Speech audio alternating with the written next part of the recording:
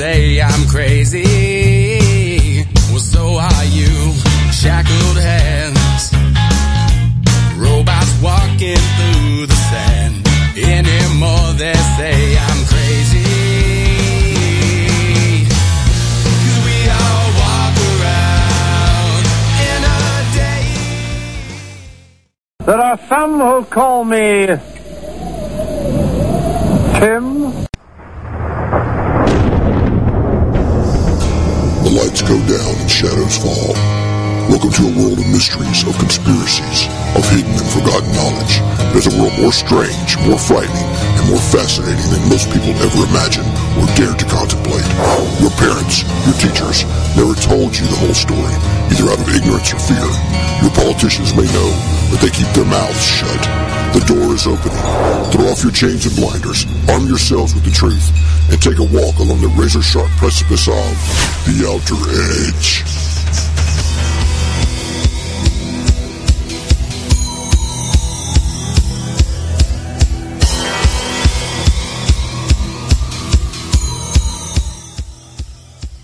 That's right. Once again, you are listening to the Outer Edge on the PSN Radio Network. Hi, I'm Tim Swartz, and with me tonight is Mike Mott. Mike, say hi to the audience. Hi, hello out there in Radio Land. This is my radio voice. I can't do it, man. I just can't do it. I know. I remember when I was a kid, all the DJs talked like that. I don't know if you remember that. Oh, yeah, of course. I've got to talk like this if I'm on the radio. Yeah, okay, whatever. It was like the guys who always used to advertise for the oh my gosh, the monster trucks, monster trucks and drag racing. You know, Sunday there at the Noble County Fairgrounds, you'll have monster trucks and drag racing. Yep, that's right. No, that's not what we're all about here. We're all about being ourselves, whatever that means. Whatever that means. That's right. That's right. Some people love us. Some people hate us. What can we say? But, yeah, it doesn't hurt my feelings that there are some people who hate us out. I don't care. I really don't. I really don't. but you know, it's always good to be here on the PSN Radio Network. And, that's right. Sunday night, little possible storms moving through, so yes. Hopefully we'll remain on the air. I am under a tornado watch right now, and you know it just seems like almost every third Sunday or so this happens. I have thunderstorms and tornado watches coming through, and it's like it's scheduled for Sunday night, apparently. So. Yeah, it is. It's scheduled for Sunday. Sunday. Is it aliens? Is it gremlins? Is it, you know? Gremlins, yeah. I blame gremlins. Duro is the Duro, maybe. Duro. Oh, yeah, with their weather mech. Their weather mech. Mm-hmm. Well, you know, speaking of aliens, I guess that the show Ancient Aliens snuck a surprise on you this past Friday. Yeah, it did, man. I found out through the grapevine, actually on Facebook, somebody posted, she said, wow, I just saw you on Ancient Aliens. And I thought, okay, well, that was a rerun, you know. And then I missed some phone calls from somebody, and I called him back, and the next day, on Saturday, and he said, hey, man, I saw you. And I said, well, what was the episode about? And he told me, and I said, oh, a new one. So I didn't know. So then I had people give me a screen grab, and I managed to find a way to watch it, and I watched it, and then got me some screen grabs, and so I decided it was a very timely topic, and we had talked about, you know, a lot. Of course, you know how it is when you go. You talk for 2 hours about all kinds of stuff, and then they use it, you know, for different shows, and so I did a new blog post about it, which is now up, and so at monomorphic.com/blog, there's a new post about the topic that we discussed on Ancient Aliens this past Friday, which was basically hidden pyramids, submerged civilizations, particularly pyramids, the lost civilization of Mu in the Pacific, things like that. So, pretty cool. Yeah, that is fascinating fascinating subject. I was just I was reading something not too long ago, and this was something that I had read in a book years ago about a white pyramid in China. Right. That I guess during World War II, pilots had seen it as they were crisscrossing, generally supposedly unexplored areas of China. And even though there has been some pictures released of allegedly the same pyramid, right. Apparently it's not. Apparently the pyramids that have been released from China are some known ones. Right, and they're covered in trees. Right, yeah. While the white pyramid that these pilots allegedly saw was in a fairly inaccessible mountainous region. Right. And I guess by their calculations, even bigger than the Great Pyramid. It's interesting, Tim, because anywhere that's not an arid desert region, pyramids are going to be covered up over time. They're going to be. I mean, they're going to become eventually indistinguishable from hills and mountains and things like that. So, when you hear about people scoff about the idea of the Bosnian pyramid or the Chinese pyramid, or even the one they say that has now been found in Alaska. I mean, don't scoff, because those are structures made of stone. And, over time, they're going to become covered in soil. They're going to become covered in growth. I mean, look what happens to your driveway if you don't go out and, kill the weeds. They'll literally crack it to pieces and cover it, so. Oh, yeah. Yeah, so there's definitely something to this worldwide pyramid thing. There's no doubt about it. Well, and it is, and there you go. I mean, you say, worldwide pyramid thing. Yeah. That's, I just, I've always been curious about the universality, with humanity and pyramids, and why you have what supposedly are diverse cultures that, aren't supposed to have had, influence, with each other, yet are building structures that, look, an awful lot alike. Right. I mean, now, the pyramids, say, like in Mexico, Central America, things like that. I mean, they don't look like the Egyptian pyramids, but then the pyramids in China, I mean, they do. They look a lot like the Egyptian pyramids. So, what is it about that? What is it about that shape? And then, of course, there was did you see there's somebody put out a picture of a new pyramid on Mars that they found using Google Earth, or Google Mars, whatever you call it. No, I haven't seen it, but, it doesn't surprise me. Because if you look at the Sidonian Plateau, there's definitely something going on there. There's definitely, those are not natural structures. Now, I know that NASA and there are other concerns out there that will go out of their way to convince us that they are natural structures, but they're not. I mean, they're mathematically precise, and on a huge scale. So, yeah, it's obvious that the Sidonian Plateau, that there's something going on there. There are ruins there, and so you see those same sorts of forms repeated here on Earth. Well, you talk about the Sidonia area on Mars. There's a picture that NASA has released. I'm not sure when they brought this one out. Fairly recently, because I'd never seen it before. That showed the supposed face on Mars, and of course it looks nothing like a face, but it looks almost like somebody blew a bomb up on top of it or something. Which, it wouldn't surprise me if somebody didn't do that. Oh my God, there's a face there! Quick, let's throw something up there. It does seem to have changed since Viking took the photos. But on top of that, I mean, there are a lot of anomalies there that are just not easily dismissed. Let's put it that way. I mean, I've seen things there myself. several years ago. You probably remember this. I downloaded one of the high resolution photos from NASA's website, from JPL actually, of the big crater when the rover stopped and took photos down in the crater, and from the edge.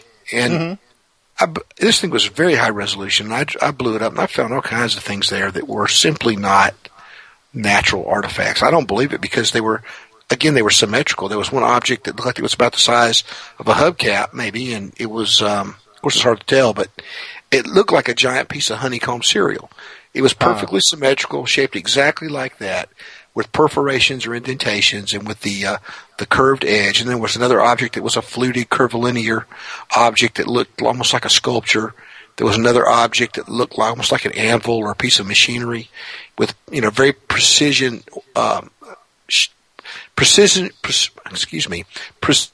machined edges and flanges and things like that. These were not rocks. I mean, there's no way these were rocks. And, if they were rocks, they would all have a similar appearance being in the same environment. You know what I mean? In the same general vicinity. But they all looked like a debris field is what it looked like. It looked like something, rather than an impact crater, you have to wonder if those could not be, bomb craters from a very long time ago or something. Or maybe it is impact craters and there was a civilization that was destroyed by that. So it's very interesting for sure. I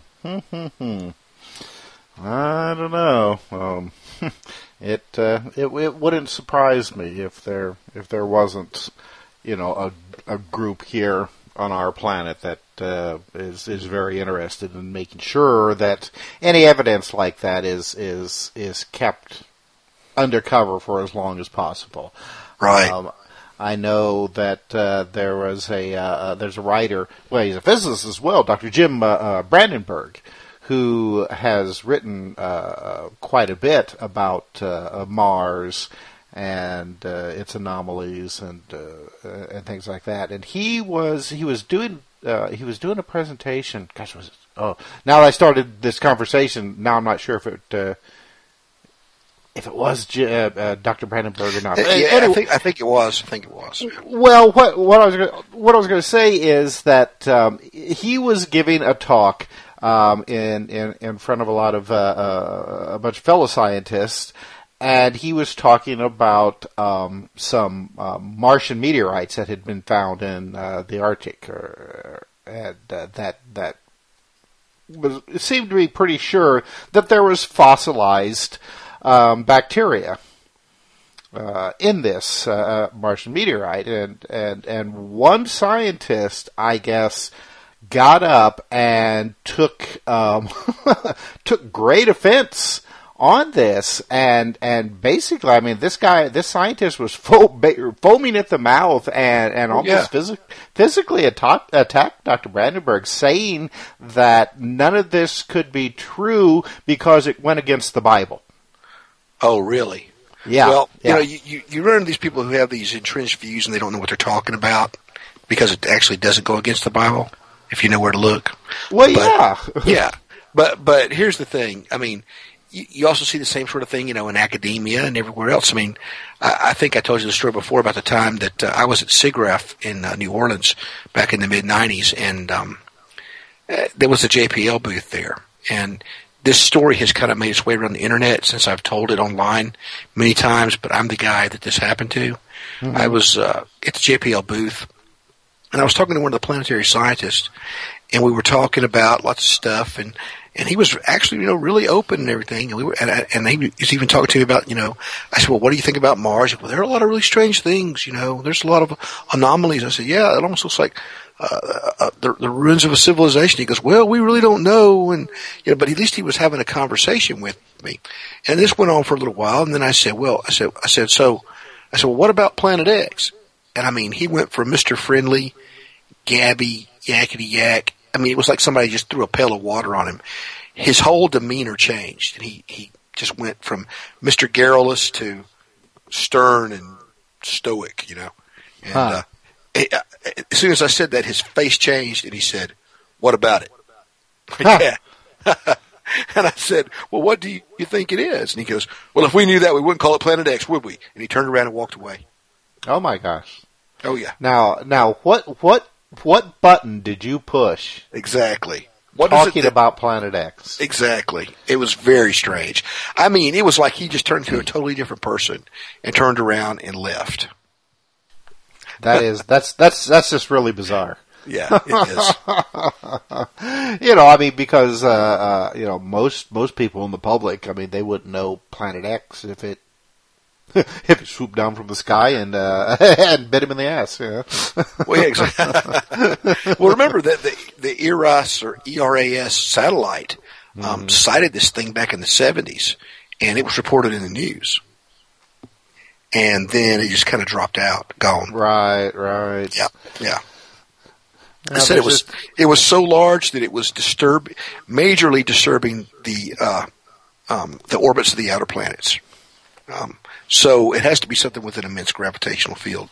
And, this was something that was known and was talked about for like 15 minutes, and then boom, it was gone. Right.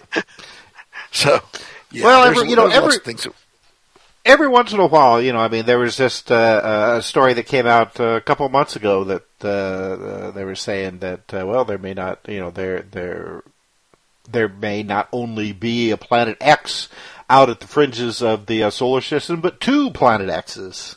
Oh yeah, it wouldn't surprise me. Of equal, if not larger size than the one that they were talking about.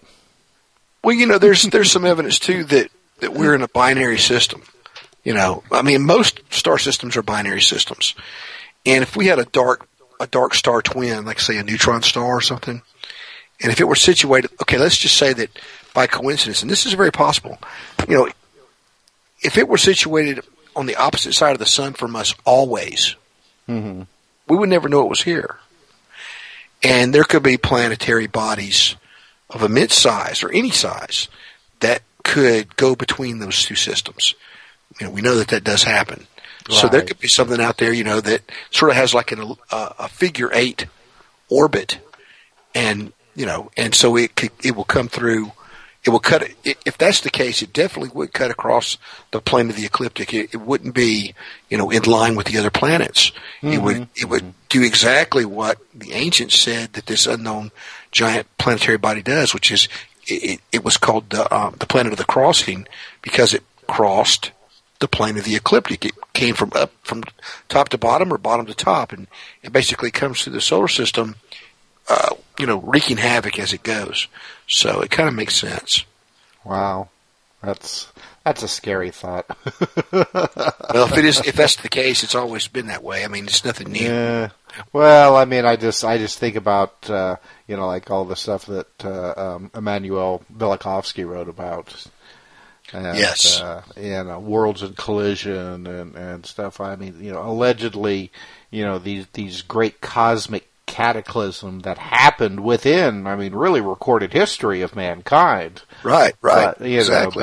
But it's been turned into, mythologies, and so it's not, it's not accepted as something that actually happened. And when I say within recorded history of mankind, I mean, just really the real outer fringes of recorded history. Right. Well, that's why we're into this, isn't it? I mean, we're into the whole mysterious nature of reality. Let's face it. I mean, that's what yanks our crank, man, is all these mysterious things and tales and musings and so forth, and that's what makes life interesting for people like you and I, anyway, and our guest tonight too. I think that's right. Yeah. Well, tonight we're going to be talking with Chris Holly, who has a blog called Chris Holly's Endless Journey with the Unknown, and I have been reading her stuff for a long time now. Gosh, I can't remember when I first ran across her stuff, and I'll have to ask her because it seems to me that the name of her blog, Chris Holly's Endless Journey with the Unknown. I mean, I think that she has had several different blogs under different names over the years, but she just always has just some absolutely fascinating stories to tell, especially her stories about the weird stuff that take place on Long Island. not Long Island, New York. Right. Right, and gosh, I think that she has been writing since 1996, is what she says. Cool. So yeah, so I'm looking forward to getting her on here and just kind of talking about some of the more unusual things that she has written about, like the albino family that lived on Long Island, and some of the other unusual things. Her family used to live on like in the Mount Misery area of Long Island. Go ahead. I was just going to say that, as I recall, I think she's had some strange experiences herself. Mm-hmm. Oh, exactly. Well, and that's what I was going to say. Her family used to live on the Mount Misery area of Long Island, which, if you have read any of John Keel's work, especially like Haunted Planet and the Mothman Prophecies, that whole area was steeped in high weirdness for a long, long time. Right. So, I mean, she was kind of, her and her family, they were kind of like at, 0.000 in the weirdness index of Long Island. So. Wow, that's pretty wild. It is. So, well, and if anybody wants to call in tonight and ask us or Holly some questions, our call-in number, as always, is 786-245-8127. You can also, you can instant message us on Facebook. Our Facebook site is, the OuterEdge Radio. And of course, our website itself is theouteredgeradio.com. So there's lots and lots of ways to, and of course there's the chat room, the PSN radio chat room. But we don't go there. We're too old school for that. I just get distracted so easy. Yeah, it's just, we're not into that. But there are people there who I'm sure will be glad to chat with you. They may not talk about what's on the show, but they'll probably chat. I'm sipping my cup of tea, and I just don't have time to chat, with the young folks. Well, I mean, here we are. We're monitoring Skype. We're talking on the show. We're keeping up with Facebook messages, and my God, what else can we do? Yeah, what else do you expect from us? I mean, come on. My brain can't handle it. My server has been erased. I can't take it. My synapses have stopped firing, so Yeah. Well, okay, well let's go ahead and go to our first break here, Mike, and when we come back, we'll be talking with our guest, Chris Holly. So stay tuned, everyone. We will be right back. You're listening to the Outer Edge on the PSN Radio Network. I would like to direct this to the distinguished members of the panel. You lousy corksuckers, you have violated my Fargan rights. This Samanambachin country was founded so that the liberties of common patriotic citizens like me could not be taken away by a bunch of Fargan iceholes like yourselves. Thank you very much. Remember, Future Theater can be heard every Monday night at 4 p.m. Pacific Standard Time, 7 p.m. Eastern, with your host, Bill, that's me, and Nancy. Hi, Carumba. Burns, and we are broadcasting live right here on PSN Radio. Breaking the walls down. This is radio. This is what people want. To download the podcast, make sure you go to www.futuretheater.com. Put a team of professional consultants behind your home or business computer with Key Information Solutions, providing solutions to your internet and computing needs while keeping you on the cutting edge of technology. Preventative maintenance and networking support, hardware and custom-built computers. Let Key Information Solutions be your personal tech staff for your home or office with affordable hourly, monthly, or annual rates to fit anyone's budget. Call Key Information Solutions now. 954-973-3374. That's 954-973-3374. Or visit keyinformation.com. TalkStream Live introduces our first ever iPhone application, Mobile Talk Radio. Imagine having the freedom to take live talk radio with you anywhere you go. You'll be surprised how easy it is to use. So I think what's going on here is that Obama is banking on unemployment falling. Listen to live talk shows 24 hours a day, 7 days a week. TalkStream Live. Now available in the iTunes App Store. Conspiracy Journal is your #1 source for the hidden world of the weird and strange. We bring you thought-provoking and controversial material for free-thinking individuals who are seeking what is really going on in our world today. Some of this material may adversely affect you. Other pieces are meant to enlighten. Either way, be prepared to be intrigued by such things as the reality of UFOs, ghosts, strange creatures from time and space, hidden conspiracies, time travel, Nikola Tesla, suppressed technology, and a whole lot more. You can find out more by visiting our website at conspiracyjournal.com. There you can sign up for our free weekly newsletter sent directly to your email address. Find out what they don't want you to know.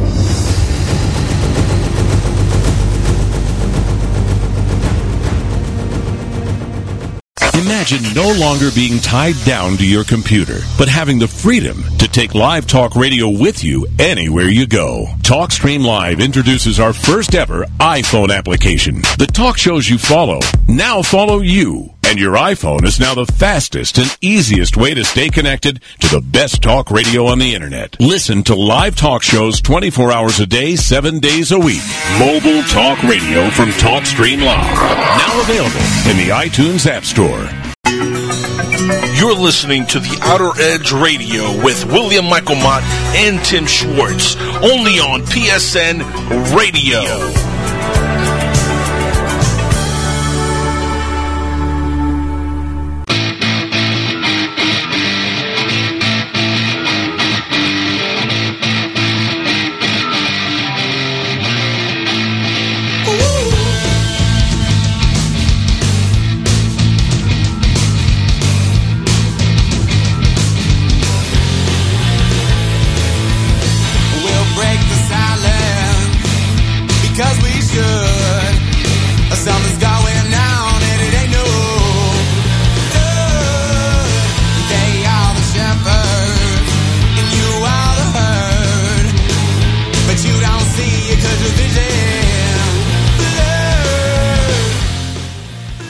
Welcome back to the Outer Edge. I'm Mike Mott here with Tim Schwartz. It is Sunday, April 19th, where I am. Monday, April 20th, where Tim is, and I'll be there in about 20 minutes or 30 minutes. And we are now joined by the lovely Chris Holly. Chris, how are you? Oh, I'm just fine. And hello to you and everyone else out there.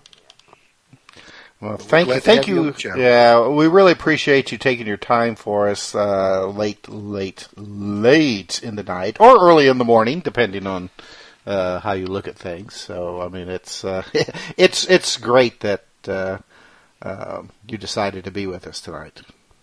Oh, it's a pleasure. I'm very glad to be here. Well, I mean, we have a lot of people that we try to get onto our program. And, at first they're like, oh, yeah, sure, I'd love to be on your program. And, okay, well, it's Sunday nights at midnight. Oh, well, I have to get up early, in the morning, so I can't do that. Well, but there are always those who do, so. Yeah. I do most of my writing between midnight and 4 in the morning. So for me, this is like, I don't know, maybe I'm a bat or something, but that's when I'm like the most lucid and awake. I'm a night person, so for me this is fine. It's like, I'm having breakfast with you for me.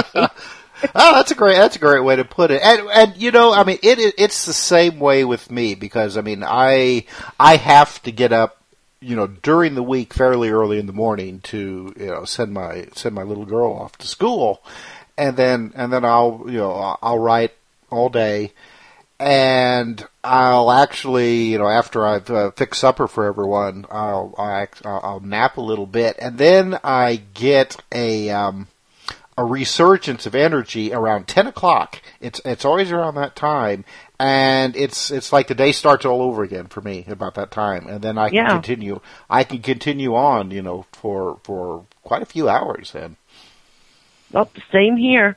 The morning to me is you just sit and stare and please don't talk to me. That's the way I feel about when everybody else is bustling around in the world and busy. I hate it, and I admit it freely. So it was rough when I had to function during the day, and had regular jobs. I basically just kind of stared at everybody till noon, and then I would come alive. It's just, I think, your body chemistry. I like the night. Yeah. Well, to me, the worst of it, during the daytime is, all the people who are calling you or knocking on your doors and stuff, wanting to talk to you. I always get the phone solicitors, and then the Jehovah's Witness, or people like that, and it's just like just leave me alone. Exactly. You try to be polite about it at first, then after about at first I do, and then by around the fifth or sixth one, then I'm just like, go away. Well, the telephone stuff's gotten out of hand. It really has. I mean, it's much worse than it used to be. And they had to have the do not call list, and that's not stopping anybody. No, does not work. No. Oh, especially the robocallers. Yeah. I don't know if you have gotten these, but and they've slowed down here now. But I for a long time, every day I would get these robocalls where it was, what was it? It was like, hi, there's nothing wrong with your credit card, but there could be. So call us here at Card Services. And I looked it up one time. It's a scam. It is. Well, and you're supposed to push 0 to talk to one of our operators. And I found out that actually Card Services was a scam operation that worked like maybe about 5 years ago, and then the government put them out of business. But before they got put out of business, they sold their recording to some other scam company who's now using it. Yeah. Oh, it's very annoying. Surprised me. Yeah. And I like it when they tell you, this is the last time they're going to call. Also, this is the last chance you have until the next morning. When they call you and say the same exact thing. I have a talking telephone, and it tells me who's calling me, and then it just directly goes into, an answering thing. So I just don't, ever pick up the phone and actually speak to any of these things. That's how unfriendly I am during the daytime, but it's the truth because they don't stop. You can try everything, the no-call lists, and they just are torturous. Let's face it. Yeah, well, I got some calls for a while from some precious metals people, and it was a scam. I did a little investigation, and these were people that were basically running pawn shops in New York City. And this guy called me one day again, and I said, look, and I told him what I knew, and I told him I wasn't interested, and he got nasty, profane, saying some pretty nasty stuff to me. And I will say that he got back better than he dealt out. I actually made him so angry he started screaming. And I had his phone number and everything. So needless to say, his phone number went out to a whole bunch of people who all had a lot of fun with him. So he never called me again. Well, now see, Chris, this is the way our show goes. I mean, we have already gotten so wildly off the subject. But these things are annoying to us, so we have to get them off our chest. That's right. Well, that's going to be our next show. I mean, after the Outer Edge goes off the air, we're going to have the show things that just really annoy us, really bother us, really. Right. The bitch session. Yeah, that's it. But anyway, to get back on topic, because this is all about you and your research tonight. So you grew up in an area that was pretty dense with paranormal activity, didn't you? Yeah, yes, and still is. It's just one of those places where unusual, odd, strange, unknown, unexplained things happened all the time. And I think it's just nuts, and I think there's also a lot of people here, for whatever reason, that got involved with it, not because they wanted to, that were chosen or picked on, that got involved with these things, and it went on for, oh God, it's still going on, but it's been going on for, I'd say, a couple of 100 years that I can go back and figure out at least. Well, correct me if I am wrong here, but wasn't there someone in your area, I don't know if it was you or somebody else, but several years ago I saw a post, and I thought it might have been on your blog, about somebody that had something really scary come to their house. I think a lot of people here have things that are really scary. Yeah. Well, I mean like an actual physical entity of some kind. Yeah. You mean that was me when I was 16 years old, that thing that came and was inside my house? Yes. That was first of all, that was the story that I could never shake off. That finally got me when I stopped working full time, and decided to, start to write about these things, because they just wouldn't stop in my life. And so many people around me were also telling me what was going on with them. But that story was one of the first ones I wrote about many years ago, because it was so absolutely horrible. And it still is to this day. It tortures me and frightens me. And it was terrible. I had some kind of thing went into my parents' house when we were all out. I was 16 years old and waited and it was me that went home first. I was 16 years old. And bringing home, and I only had a junior license, which in New York at the time, in the 60s, you had to if you were 16, you couldn't drive after dark. So in the summer, by 9 o'clock, you had to be home. So my mother, this one night, let me take her new convertible and my girlfriend to McDonald's, as long as I was home at 9 o'clock. And she went out with my father somewhere, just, not to the bowling or something with their friends, and my brother was out, and I came home with my girlfriend when I was supposed to, and we pulled in front of the house, and we ran inside my house, and I noticed all the lights were out. My parents never did that. They left all the lights on. And when we were in the house, we had been drinking soda all night at McDonald's. We were running and laughing and giggling, my two girlfriends and I, to the bathroom to relieve ourselves. And it was one of these bathrooms where it has the second water closet and then the sinks in another part of the bathroom. And when my one girlfriend was using the bathroom and the other two were we were combing our hair and so forth, and we heard something in the house. And it was a noise, and my friend looked at me and said, "We are not alone. We have to get out of here." And we ran out of the house screaming and got in the car, and first kind of thought it was funny until we looked up at the house. And then it was horrifying. The lights in the house started to go on and off, like in the living room, in the kitchen, in my parents' bedroom, in the other bedrooms, in the hall, the front lights, the lights that were for the driveway lights. But at a rate, what it was like a blinking, like Christmas lights that blink, that fast. It just so fast that there's no way humanly you could run around and turn all these light switches on and off, because they were in all different parts of the house. Right. And it frightened us, because what had the power to do that? Right, like an electromagnetic field maybe or something. It was terribly, and the whole house was blinking like a Christmas tree. And we were like, oh my God. And then with that, we heard a scream, an absolute angry scream of something that also was not human. It howled, and I realized that thing was in there waiting for me. And it was angry that I ran back out of the house.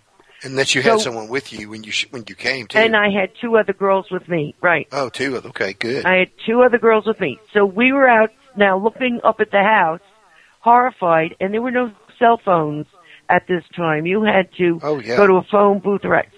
So we decided the fastest place to go was to head up towards the firehouse in town because there was always a policeman there and blah, blah.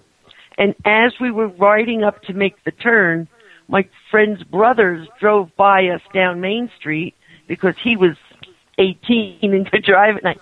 And we blew the horn and stopped him, and he had two of his football player friends with him, and they were going to go back to the house with us and see what was going on, being all brave. And we drove back to my house, and they sat in the front, and we pulled up, and the light show started again, and the boys listened to it, watched it, and then this thing started to howl and scream, and it was a howl like something, I never heard anything like it. Like a wild beast that was being tortured is the only way I could explain it. Just screeching and screaming. And it started to pound on the walls in my house so loud that we could hear it outside. So her brother, the boys said to us, "This isn't for us. This is way past us." And the one brother, for some reason, we should have all left. But we were teenagers. We were not right in the head, is all I can say.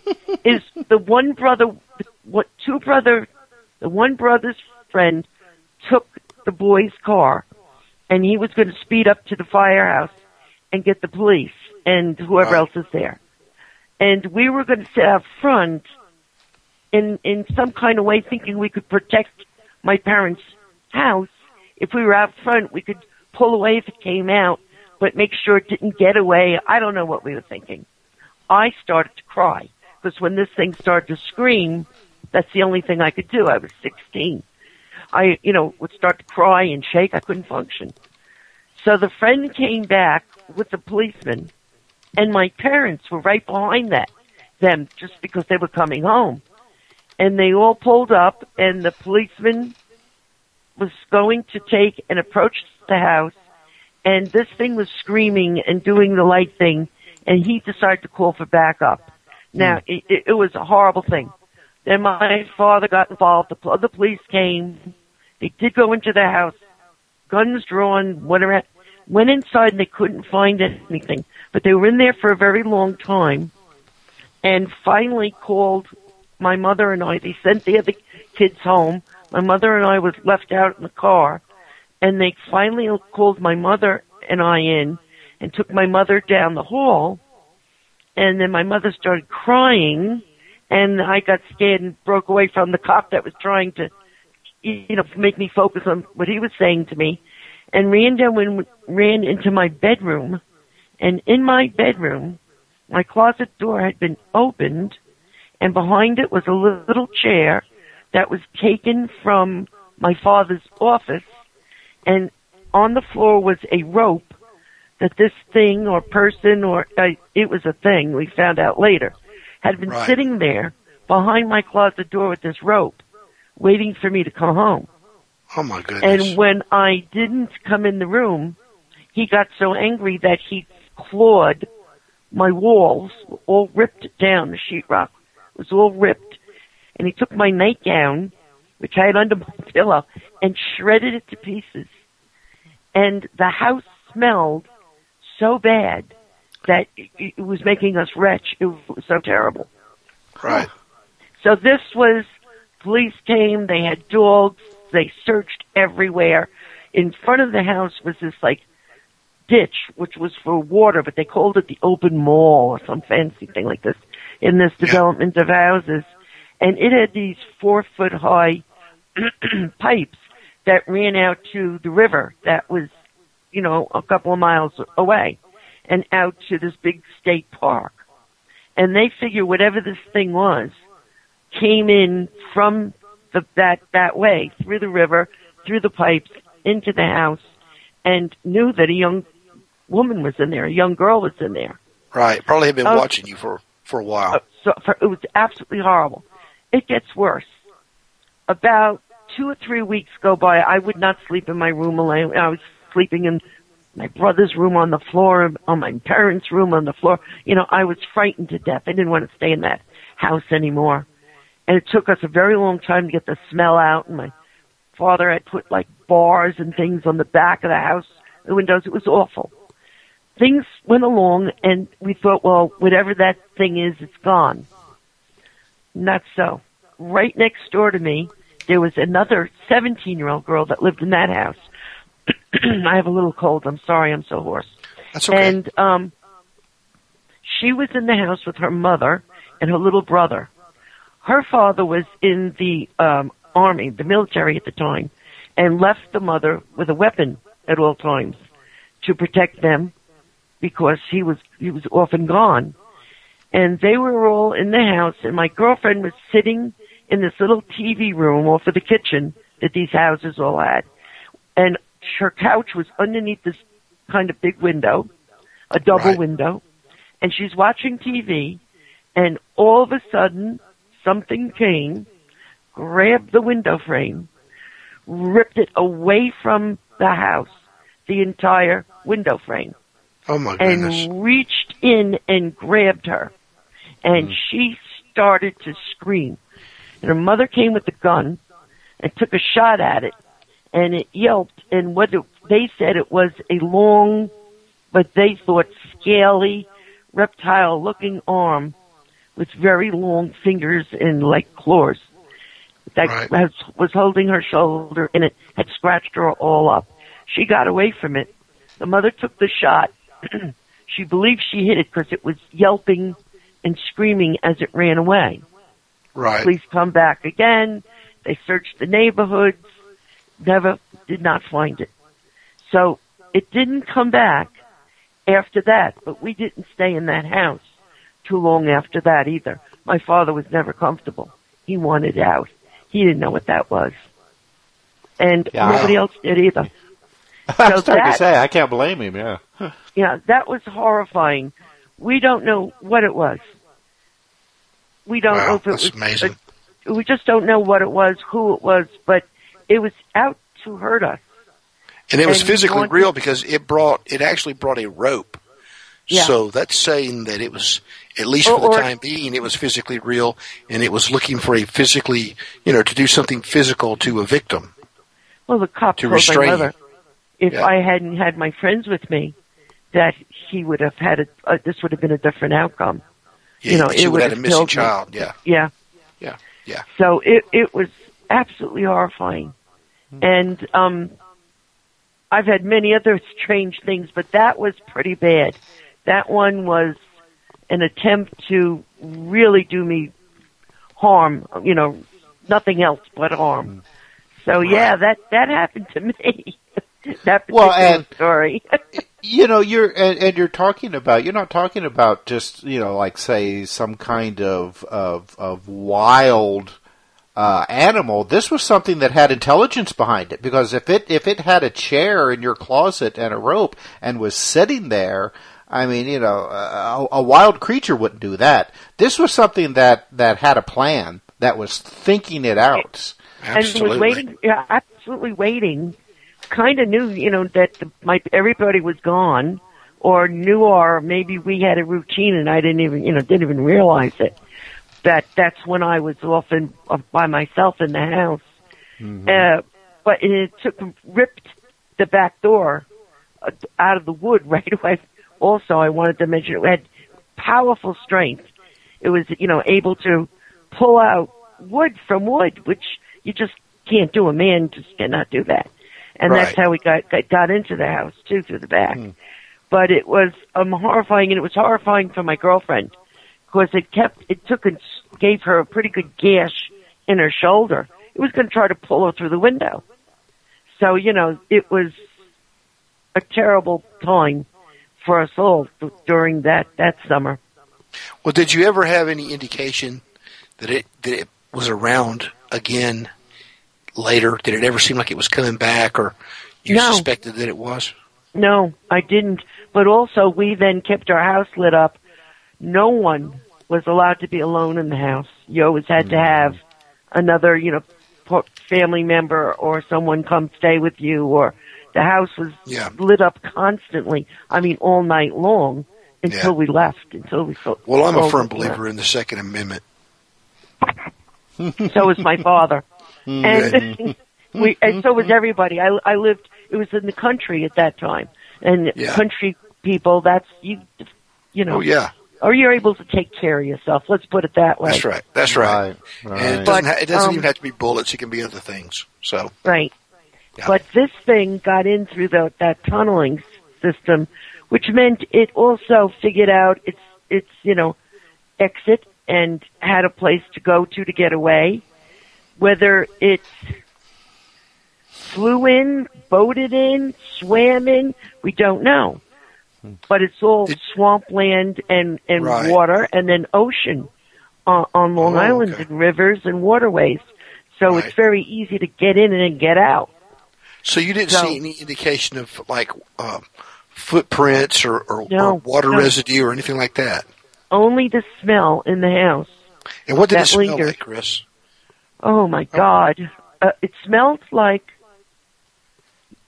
mold, mildew, and skunk, sort of. Mm-hmm. Yeah. Very pungent, and it would make you kind of retch, like it was that strong. Yeah. Where it was very offensive. That sounds almost like the description of various hairy humanoid smells, too. Yes, it did. It did. Years later, when I would read about that, I thought, gee, that thing smelled like that also. But what you don't hear a lot about, too, is that there have been sightings of creatures that, people want to call them Bigfoot or want to call them Sasquatch-type animals, but these entities, and I'm calling them entities, they have characteristics like a hairy humanoid, but then they'll have scaly skin. They don't fit the general paradigm. And claws, and sometimes three toes, and things like that. Those things. But, also at that time on Long Island, going full strength at the end of Long Island, which really was not that far from where I lived, if you could fly it or use the water to navigate it and didn't take all the winding roads. If you flew straight as an arrow from one point to another, it was not a long distance, was Plum Island and Camp Hero, both places that had lots of very strange, terrible things going on at it. And I do believe that a lot of the things that happened to the people on Long Island originated from those points and were experiments that got loose, went bad, was sent out to see what they would do, all kinds of scenarios you can come up with. But I think that it didn't surprise us too much that a lot of these things happened because, as I said, they were doing terrible things in those places at that time. But your experience, I mean, it doesn't sound like that you were dealing with something that would be classified as like just strictly a physical creature, because you had that paranormal element of the lights going on and off. And as far as you're right. And Which I mean, but you think about this. It has to be basically a humanoid because, I mean, it has hands. How else would it be able to manipulate a rope and plan on tying you up and reaching up and ripping off the windowsill of the other, or the window frame of the other house? I mean, it had to be something that was essentially humanoid in form, even if it was very large. And it may not have been that large. If it was sitting in a chair behind your closet door, it could have just been something really, really horrible, whatever it was. And it also was there intentionally to get the teenager, So it was awful. It was really, really awful. Even just talking to you about it makes me shake, because that was a very close call in my life. I've seen your blog off and on for several years, and that's still the story from your blog that I remember the most. Behind the closet door. That's because that type of thing has happened to other people too, but the way you tell it and the all the details and the recall that you have about all of it it makes it it should be one of the classic cases of this type of thing. It's, and it still haunts me, and I'll never give out the address because I wouldn't do that now to the people that live in that house. But over my lifetime, I've gone back there a few times, and I could never even go. I would have to go on the other. There's a street, and then now it's enclosed. They covered up that mall that was opened with the open pipes. I often wondered, why did they do that? But they did. They covered it and closed it all over. I often wondered if they have other problems with it. But I would go and park as far away as I can and look at that house, and it comes back to me so clearly how close I came to dying in there and what a horrible experience it was that I can only look at it for like a minute and I want to go. I don't even want to be there. Well, so have you ever wanted to warn the people who were there? I do and I don't, because how would you like it if somebody told you that story about your house? I would and maybe you've been living there for 20 years and everything's fine. Yeah, and you know that a horrible creature was in it trying to kill somebody, So that's been a conversation in my family for years, should we tell them or not? And the not won out. Leave it be, because there's no other reference to it in the neighborhood. But I also think that had reason why all those open ditches were covered and the pipes concealed, so that whatever used it for transport couldn't any longer. Something else must have happened. Yeah, I believe so. But it was terrible. The thing was loud, extremely loud. You could hear the thing screaming and angry. It had a temper, I'll tell you that much.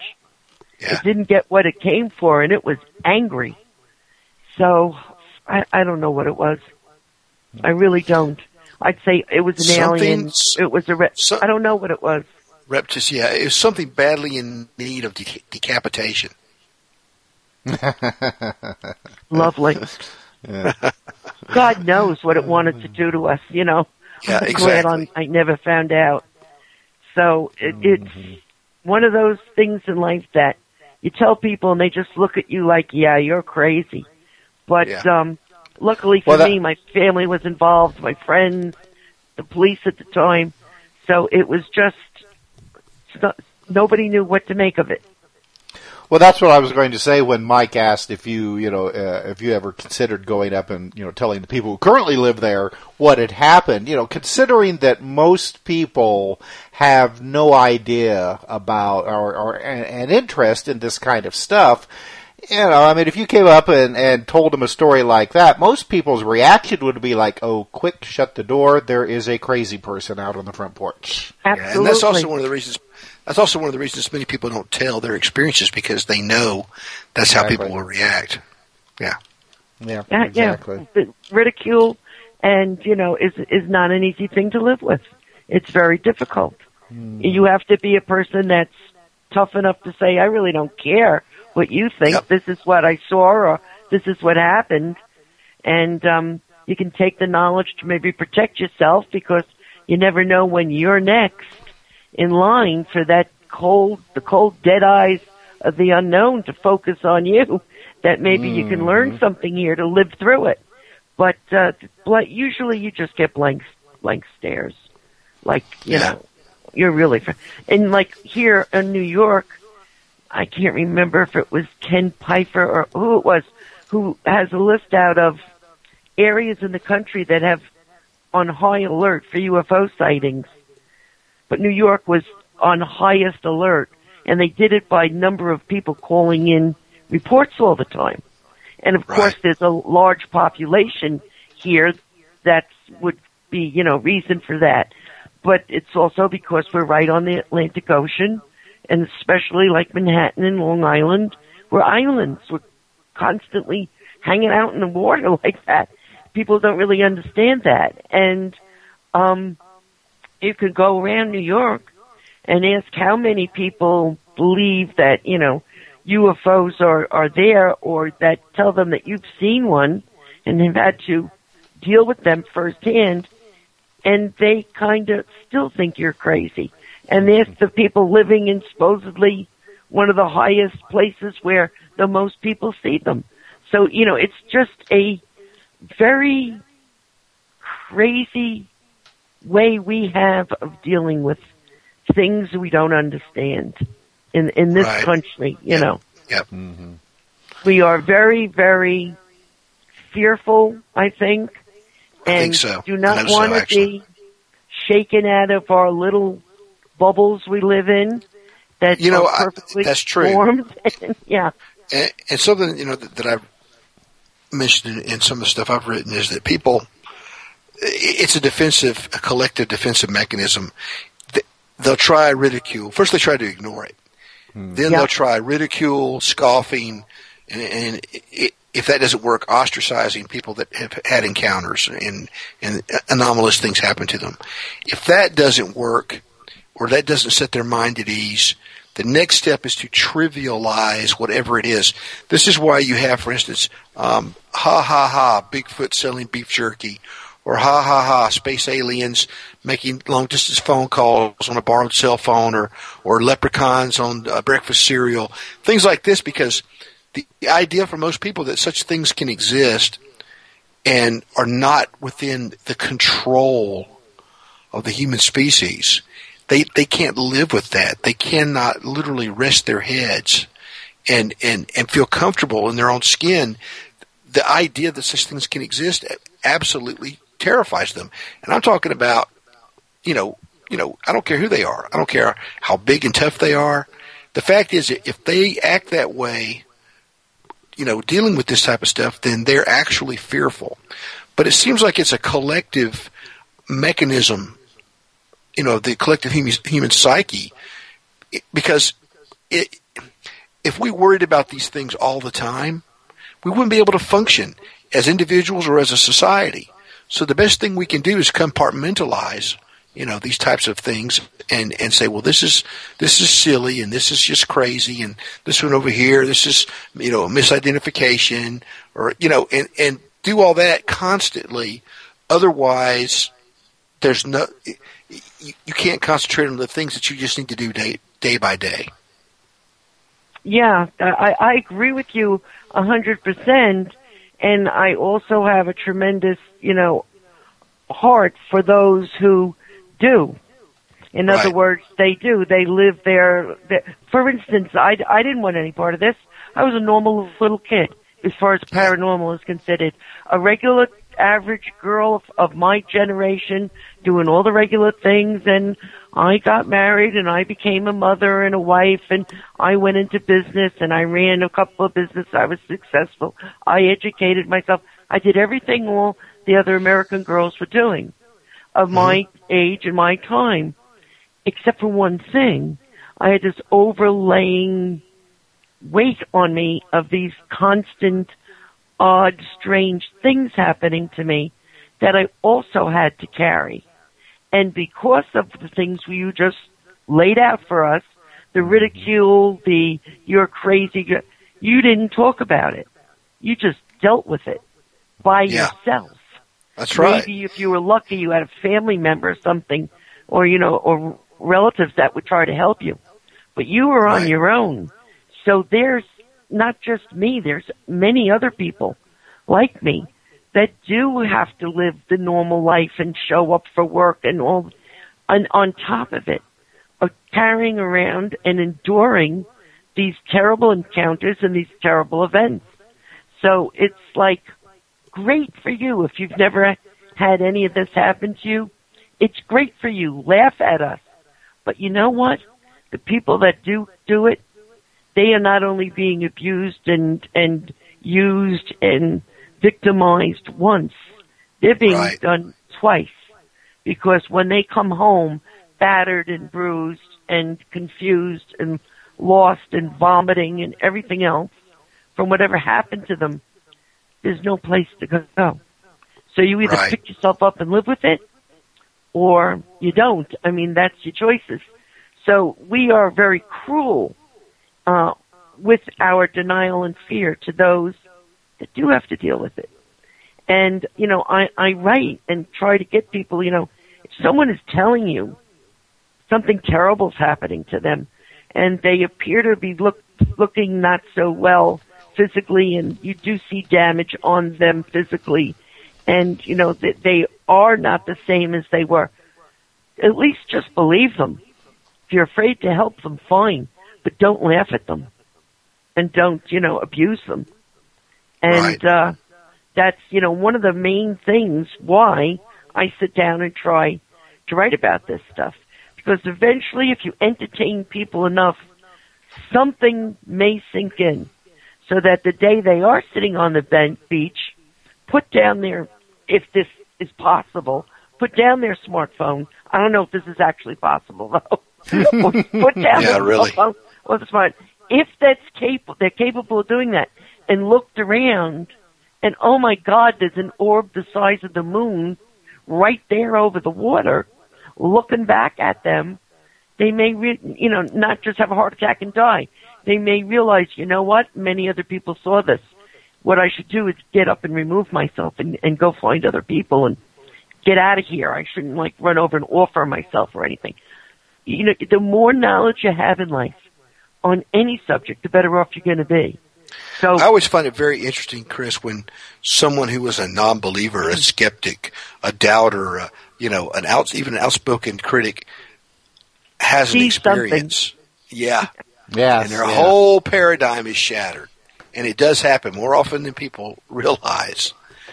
It's great. I had a professor it happened to, and he was in West Haven, Connecticut with his family, and they went to McDonald's or Burger King or something and rode down to the docks at West Haven, Connecticut, and was sitting there with a bunch of other cars with their hamburgers, and they were all eating, and a huge UFO came up out of the Long Island Sound and hovered over the dock looking at them. And he thinks there could have been some lost time, but he's not sure. And then the thing just took off like a shot, and they couldn't see it. It went so quick and fast up into the sky and disappeared. And he knew me from his academic life, but knew that I was starting to write about the paranormal at the time. And he contacted me and told me this, and I thought it was so funny because he would humiliate me and put me down and ostracize me every chance he got when we were together. And I said, I can't believe you're the one telling me this. He said, well, I'm just telling you, because then he spent the rest of the conversation trying to convince me that this was a military object that was kept under the water, that is human-made and human-run and human-piloted, and absolutely refused to even entertain the idea it could have been something alien. Or even something from another species here. Right? No, absolutely not. And I said, do you really think we have things that can travel at that speed, and leave your eyesight so you cannot even see it within, what did you tell me, 5 seconds? And he just argued with me, no, that's a military thing that we have now, and that they'll be seen all over, and of course they weren't. But he had one right in his face and wouldn't admit it. Well, that was his security blanket. Yep. Absolutely. Yeah, I mean, he could not phantom, or maybe he could phantom, but he just actually feared to tread there. Yes, his psyche could not handle it.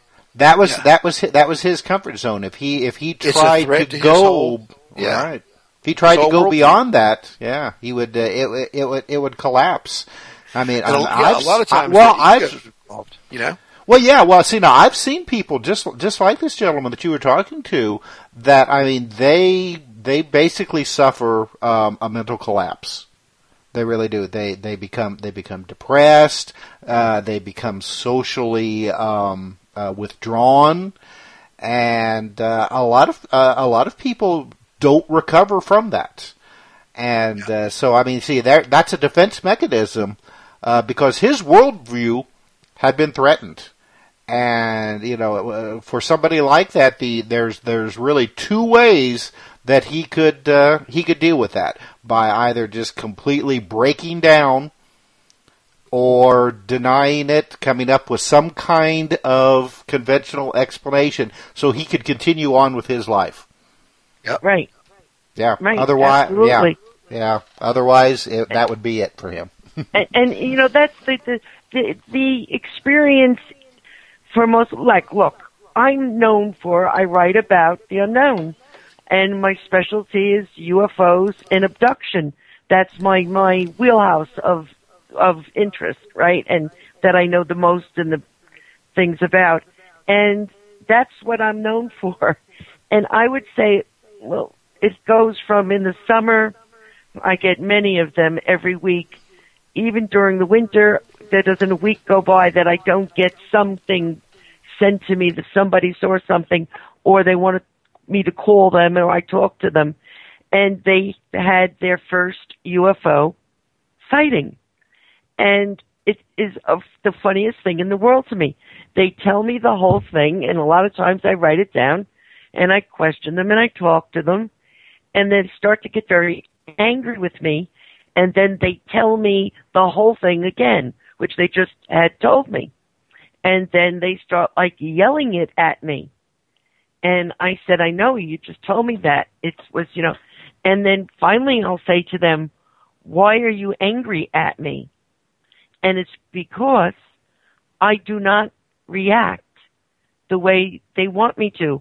What they want me to say is, oh my God, let me lay on the floor. Oh my God, I gotta kick my feet and scream, you saw a UFO. They don't understand. To me, this is what I do. I've seen them. I've had to deal with them when I was a teenager, up close and personal. I've been burned by them. I'm sick to this day from them. I know there's UFOs. You don't have to convince me of that. But because they never believed anybody else, and they never believed the word I ever said, they then want me to fall to pieces because they finally saw one. So now that they realize all of this is true, and they can't understand that I'm composed and listening and taking it in and agreeing with it and kind of a little bit matter of fact. Well, after you've lived your lifetime knowing this exists, when I go outside and see a red cardinal, I've seen them before in my life. They're beautiful. They're unusual. I stop and look, but at this point in my life, I have seen them before and understand when other people tell me about them. But they don't get it that I've talked to thousands and thousands of people who have seen UFOs.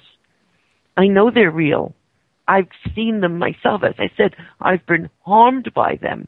I have burns on my legs now that are a horrible problem that I've had for 50 years, and I never could deal with it.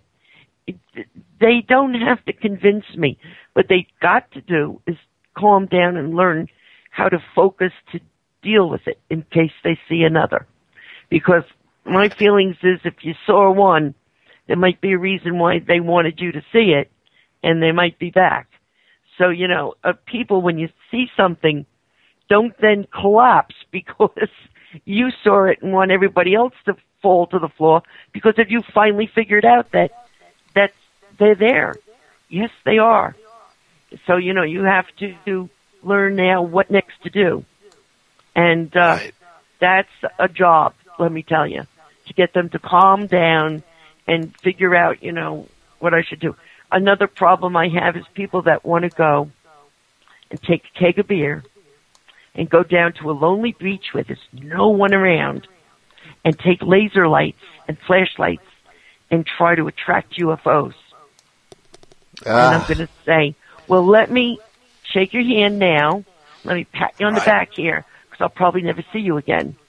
And, say goodbye to your family, because that's probably the stupidest thing I ever heard you say. Right, I agree. Don't do these things. Don't tempt fate, because don't UFOs, seek out the paranormal. Don't seek out hell if you can help. Right. That's right. So, these are all things that when you do what I do as much as you do it too, the things that you come across. We are really screwed up when it comes to the paranormal, all parts of it. And another thing is we put everything in one basket, and we don't know the difference between a ghost and a shadow person and an alien, and everything is all, we're just we're not real educated or knowledgeable on these subjects. And it's really stuff we just don't understand that we really need to. So, I wish we could kind of get out of the dark ages and move ahead with it all, but I don't think it's going to happen. Not in my lifetime. Well, it's extremely hard to educate people about this kind of stuff because, first of all, you have to deal with those in academia who insist that none of this is real. If you think it's real, then you're delusional. Right. And that that everything is just is cut and dried.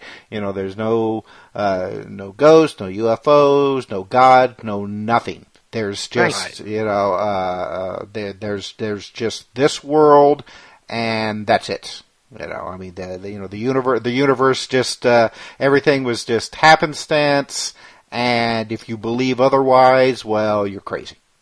Right. So And may I take this opportunity to say this to those people?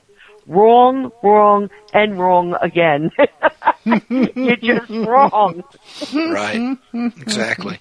And they will find it out sooner or later. Yeah. Hopefully sooner, actually. Right. Right. Yeah. Well, guys, let's. I want to continue this conversation, but we have to go to a break here. Let's get that out of the way, and when we come back, we'll continue our conversation with Chris Holly. I've got so many questions here, and I know we're just not going to have the time to ask them all.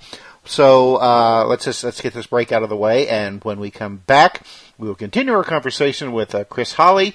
You're listening to The Outer Edge on the PSN Radio Network. Stay tuned. We will be right back.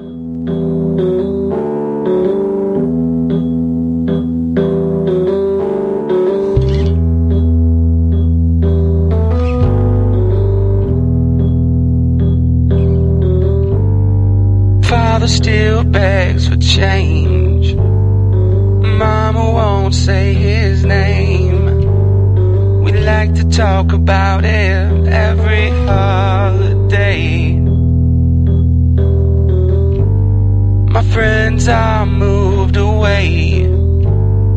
Music just ain't the same. We like to talk about it every holiday.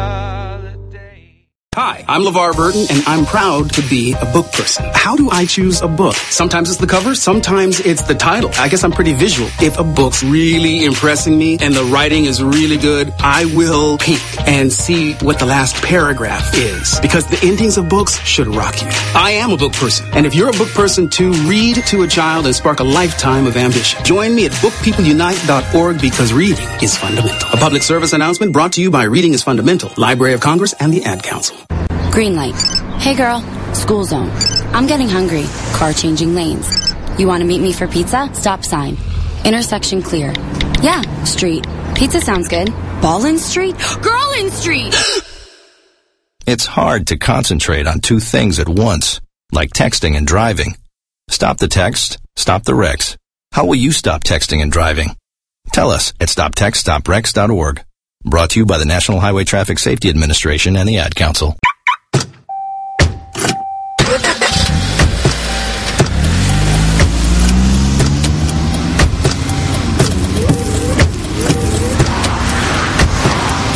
Driving has a rhythm all its own.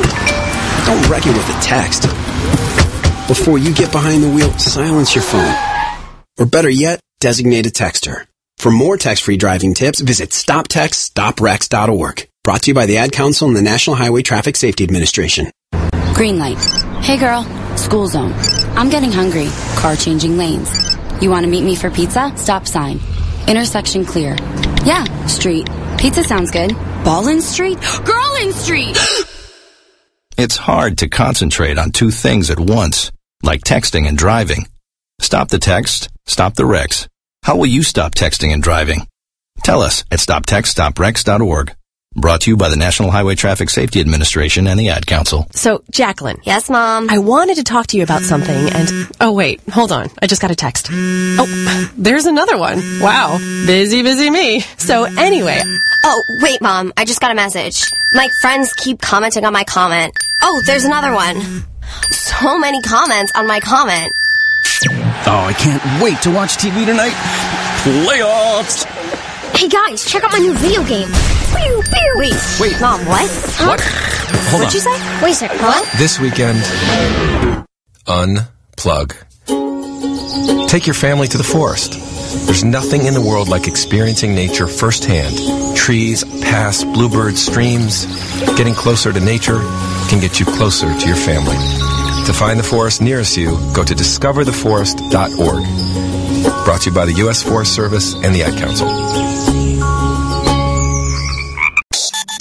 Join the club that gives you stuff. Hey, thanks! Radio Loyalty. Here's how it works. Just click on the Radio Loyalty banner right now and sign up. Then, you keep on listening like you already do. But now you earn points. Those points add up, and you can trade them in for stuff in the Radio Loyalty store. Earn more points by sharing your station with friends on Facebook and Twitter, answering surveys, and by using the apps in the New Players App Store. Pretty simple, right? Radio Loyalty. Click that banner to join now. You're listening to the Outer Edge Radio with William Michael Mott and Tim Schwartz, only on PSN Radio.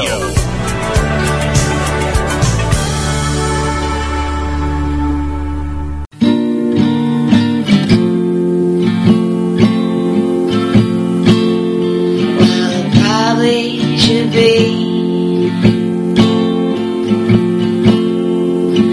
drug out to sea.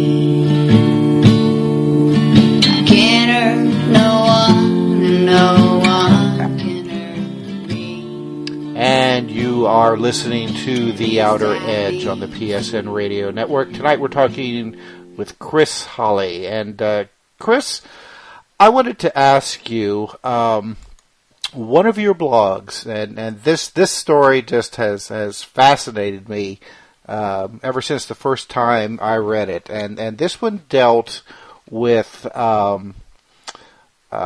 somebody that used to be part of I think it was it a Yahoo chat group that you were participating in that seemed to be very intelligent, could answer all the questions that people would put out there. The most unusual stranger, yes. Yes, Boy, yes. was he creepy bad. And you know, I was in a chat room and it was all full of scientists, physicists, and in fact, I was brought in there by a friend that I went to school with, many years ago.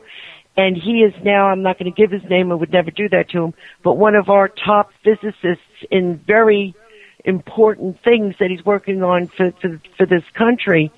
And Right. he was in there with this guy, and we were in there with all kinds of guys they studied all from astrophysics to biology. There were just all kinds of scientists in this private chat room, meaning it was just for scientists.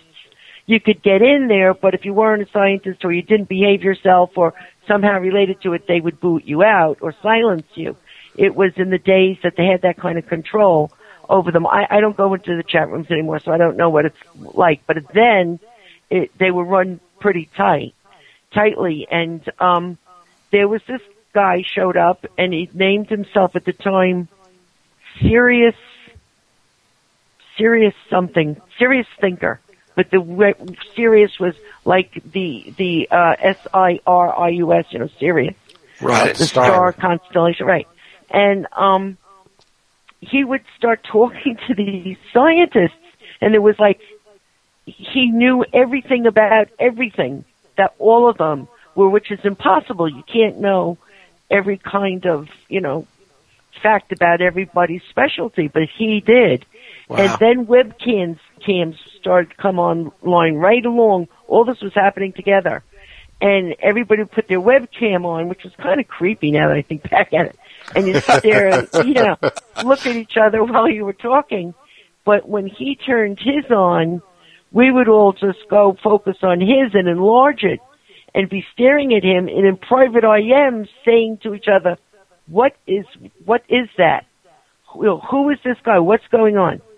This guy had absolutely no hair on his body at all. No eyebrows, no eyelashes, no hair on his head or his arms, anywhere. Okay, he could have that disease and not have hair. He could have had severe radiation, but I think to have that kind of hair loss, he'd probably be dead if he had that much radiation. He was completely white, almost like an albino, but he had huge, dark-colored eyes, and he was stick-thin and tall. And he talked in a very soft voice where you wouldn't know if he was really a man or a woman. At some points, it was that kind of unisex-type tone. And he was very, very super weird smart.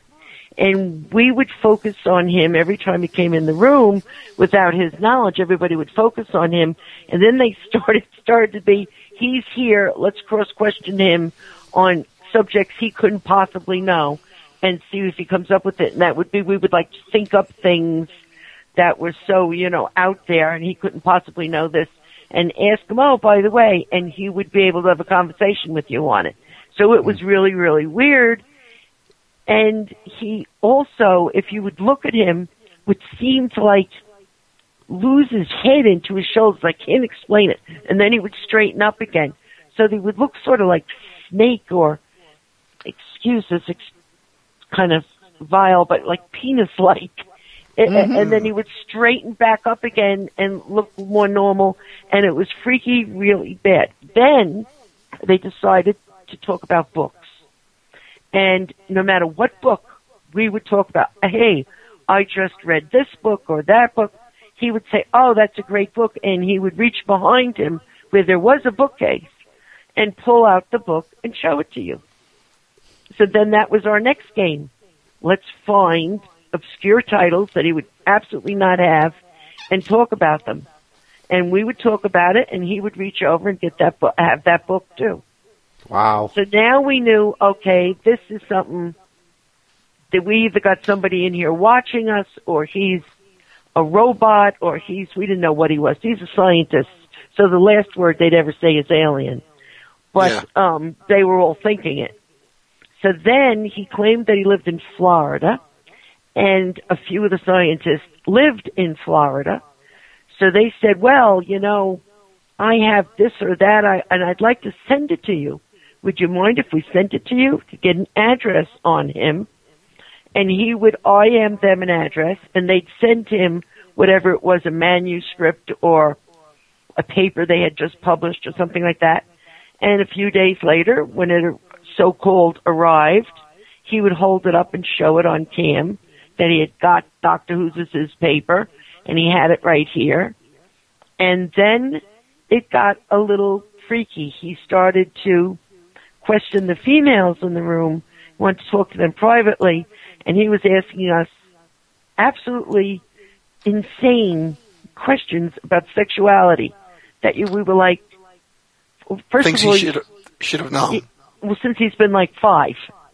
Yeah. And then he would tell us what he thought would be sexually appealing in a woman, and he would be like, what? Being covered with fur from head to toe? Or, whatever weird thing he said, it would be so crazy and off the wall, and he absolutely knew nothing about human sexuality. Huh. So then... And this reminds me very much of Men in Black, you know that. Yeah, well, so then he didn't, he was, I'll tell you the rest of it. He was so weird, and when he caught on, that then we were questioning him because we thought he was weird. And then tried to say, well, we're all going to get together in Florida. We weren't. But, so we're going to meet at this and this for lunch. the guys that did live down there were trying to bait him to meet them for lunch.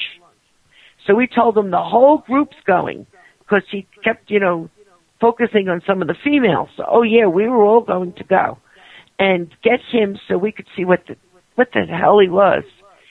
And he went offline, couldn't find him, nothing. So they tried to write to him, and the letters were returned. No such resident at this address. So the guys that lived in Florida actually got together and drove to that address in Florida, and they found an open field. There was no house there. There was no mailbox there. They don't know how he got the manuscript that he got. They don't know how he got the mail that he showed. Couldn't figure it out, and he went missing. Couldn't find him anywhere. They searched for him for years. The scientists looked for this guy and couldn't find him. Now, I recently heard that he's resurfaced somewhere and now has phony, hair sewn onto the top of his head and wears cover-up glasses, dark glasses, so that you can't notice he doesn't have eyebrows or eyelashes. But he's back, and he doesn't seem to recognize somebody actually saw him and confronted him in Florida, and he claims that he's not that person, but he is. So there are a few people looking into this, but a bit nervous about it, because they realize... If you find out more info about this guy, send it to me. Yeah? I'd like to look into this guy. Well, now, when you say he surfaced, I mean, has he surfaced back, in chat groups or stuff like that? Or? Actually, they saw him on a college campus. Really? And because he was so, tall, thin, no color, white like an albino, and wearing a hat at the time, he walked over and talked to him. He thought it was another one, or whatever it was. And the guy played dumb, like he said, but he said it was absolutely him. So it's very interesting, and I then backed away from it. To be honest with you, it was a little scary to me. I didn't know what he was, but I did know that he knew where all of us were, because he was far advanced. And that made me uncomfortable. I was having enough problems in my life with, things like him. So I backed away from that, but I did write about it in case he is trying to, enter someone's life or do whatever the hell he was doing here. Maybe people would be aware of it, but yeah, that was also a very interesting case. And I was just glad there were so many male scientists around that saw that took the lead on that one, because I didn't want it. I really didn't. I was afraid of him. Well, it's too bad that somebody wasn't able to get a screen grab, when everybody had their cameras on. I hate to tell you this. I had one, and when one of my computers blew up, I lost it. I had one for years. Oh my gosh! Was it ever online? The picture?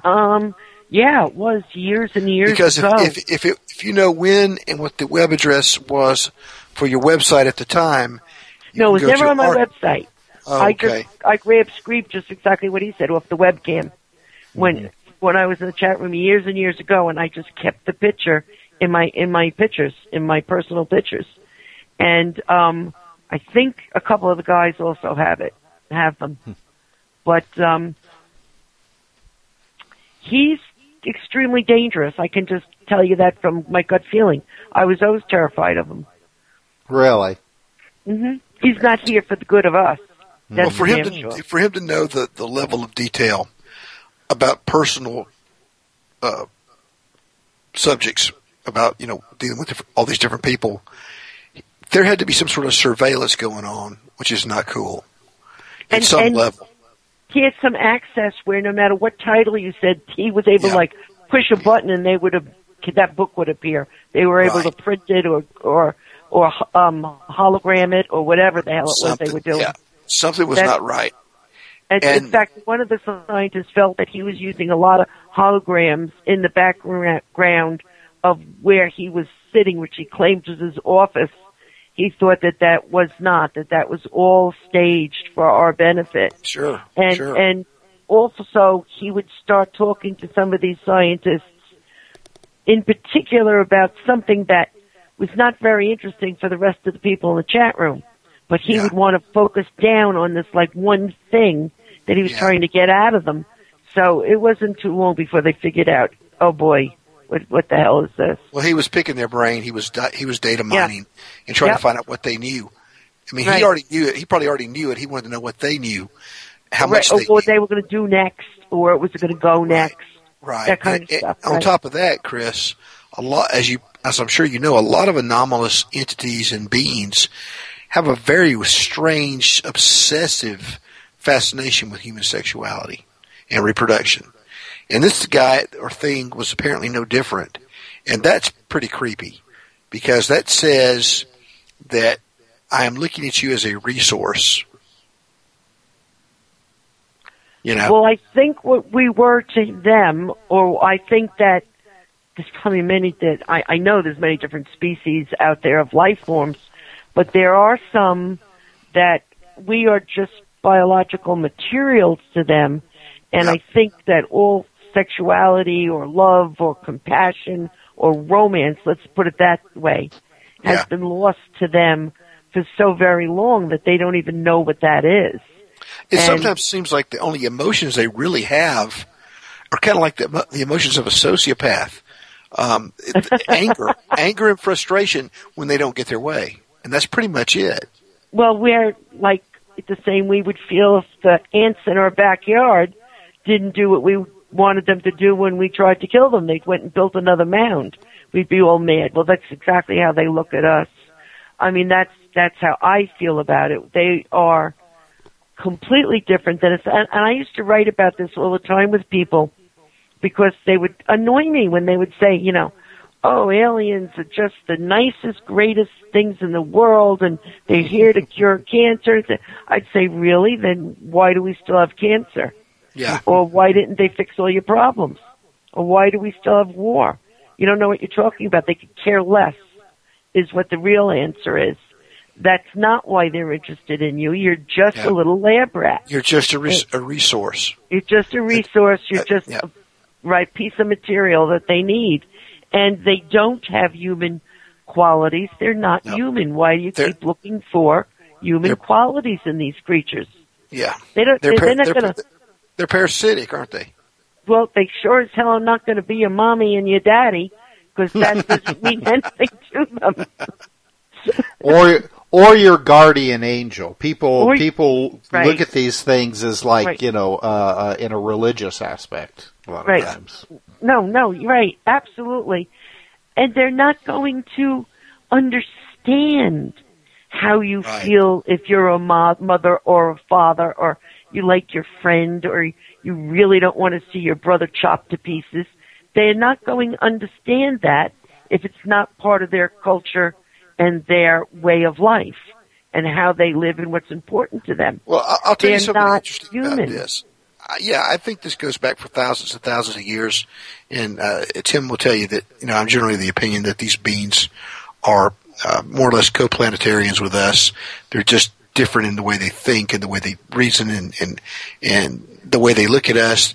They're somehow dependent on us for genetic material. Without us, they can't reproduce their own kind, whether it's in the lab or however they're doing it. But, you know, it takes me, and like, I'm sure you guys can relate to this, I have so many things like this in my mind, things that I've read, things that I've absorbed, things that I've studied, and most of them I can remember what they are and where they come from, like I remembered your story earlier, your personal story. But there are some things that I can remember, but I don't remember exactly where I read them. And one was a story about a lady who, at a very early age, was introduced to this character that was kind of like sort of like a human, but more sort of like a gray alien. I don't really think they're aliens, but like a gray human hybrid. And this being was coming to her when she was really young, and then he kept coming to her. And by the time she got to be a teenager, he was expressing all kinds of inappropriate interest in her. And then when she was a woman, you know, he would show up and just seem to take great sadistic delight in terrifying her and saying, "You're mine, you belong to me, you're my property, I can do whatever I want to with you," things like this. And there seems to be this element here, just like with an alien abduction, where, supposedly they're telepathic and supposedly, they're good guys and supposedly they're advanced. Okay, well, if they're advanced, then why are they terrifying people? Why can't they just get what they need while you're asleep and totally out of it and you never even know they were there? That's the first question. The second question is, why do they engage in these terrifying encounters with people that are painful, intrusive, almost like, well, they aren't almost, they're like rape scenarios, rape, abduction, but then they want to tell people, we're here to help you, we're your friends. Oh, what are you scared about? They know exactly what they're doing. This is called Pavlovian conditioning, okay? It's also called the Stockholm Syndrome, where they want to condition people to put up with whatever they're dishing out, okay? You don't have any other choice. We know we're doing something mean to you, but look, we're your friends. We're here to help you. That's a bunch of bull crap. Okay. Whatever these beings are, and I have my own ideas, which, were in my book, of course, but, they have a way of doing things that actions say one thing, words say another. Okay. And if they were advanced, if they were telepathic, they would know quite well what they're doing, the terror they're causing, the fear, the mental problems, the psychological upset, all this stuff. And if they were compassionate and advanced, you would never even know they've been there, Well, and so there's definitely something else going on here. Yeah, but that's one part, one species that's doing this. And how about the fact that it's enjoyment for them to do that to us? It is. And it's a game. And maybe we've got the teenagers of the species that are torturing and bullying and doing all this to us for fun. You don't know. You don't know what it is. But there are others that do just take you. You do not remember it until afterwards, and they damage the living hell out of you physically. Yeah. And they don't care, but they are compassionate enough where you don't feel it when it's being done to you. Are they compassionate, or are they just doing it because the extremes are going to, or so? Yeah, they're being devious. Yeah. I mean, the thing is that, well, again, if they're advanced, if they're also advanced and so forth, even if you want to talk about in terms of cultural or spiritual development, then why in the world would they damage people? They could get whatever they needed without damaging anybody. They could get genetic material. You're giving them human qualities. Yes.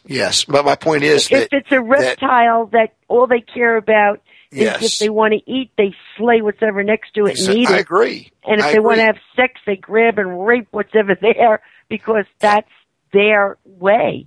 That's right. Then why would they care one way or the other how we felt? That's what you're dealing with. Well, this goes on to the extrapolation people come to, right? And they can be advanced and still be like that. Yes, exactly. I agree. People have this idea that they're benevolent space brothers. No. They're not. That they're here for our own good. All this crazy stuff. And this is something that's so alien in its outlook, it doesn't have any compassion. It doesn't have any... not human. It's just like with the Men in Black stories, the real stories. They don't understand the most basic things about human interaction, kind of like the guy you were talking about, whether it's sexual interaction or other things. Right. They seem shocked by things like chewing gum or whatever. They just... There's Jello. Jello. Jello. Just totally alien. But it is. We know species. Nothing. And look at the grays. Did you ever look at a gray? It looks like an ant. It has an ant's head. Yeah. Mm-hmm. And ants, how do we know that that's not evolved insect, that that's what that is, and that it's in a spacesuit, so we actually don't know what it looks like.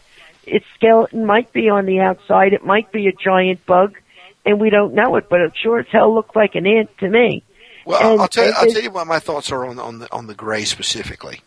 Other than, I think some of them are bioengineered, but other than that... Right, robots, not even life forms. Or even cybernetic, or even a half-breed, machine. Right. Yeah, part life, part life form and part. Yeah, exactly. But here's the thing about these things. Okay, if a spacefaring civilization is not going to have great big eyes. If there's something that spends their whole history zipping around the cosmos, large eyes are a detriment because space is incredibly full of dangerous radiation, including stuff that can go in through your eyes and fry your brain. Okay? So if you evolved into that type of environment, or if you were genetically designed to be in that environment, you would have small eyes that were well protected. But if you're a nocturnal creature, something that lives underground specifically, or under the ocean, you would have large eyes because you spend most of your time in low light to absorb conditions. more light. Right. Mm-hmm. And when you come out into our world, as some people have reported, you might put on big black contact lenses in order to protect definitely. those eyes. Those are lenses. That's not their eyes. Yeah, I think the grays are in suits. Their suits are second skin because they're so evolved. And those black eyes are lenses that are fully big enough for them to, like I wear real big sunglasses, cover much of the skin on my face too. Well, that's what their lenses are. I think there's a lot of things. There's some that might be able to live on this planet, but that's very specialized, and they probably have to be tweaked because of the bacteria and the atmosphere on this planet would probably otherwise kill them if they just tried to land. It's not what people think. I don't think these creatures come and get out and walk around without a lot of help, meaning I think they're all enclosed in some kind of protective material. Maybe they send out the Bigfoot might be an animal they devised to come out and get samples from our planet that can take the bacteria and the atmosphere, and they let them run around in the woods and then collect them again, which is why they're seen in woods all over the world. And I mean, there's all kinds of things we cannot figure out yet. We just don't know. But species of aliens, I think, are countless. And each one is different, and they're not human. And they're not going to treat you like a human. And they don't expect to be treated as a human by them. That's right. They're going to treat you like they treat whatever the hell it is they are. Right. And another thing that you touched upon here is a lot of these supposedly divergent entities are actually interconnected in some way. Yes. And I do believe a lot of the things that we deal with are either total robots or half life form, half machine, and that they travel that way. Yeah.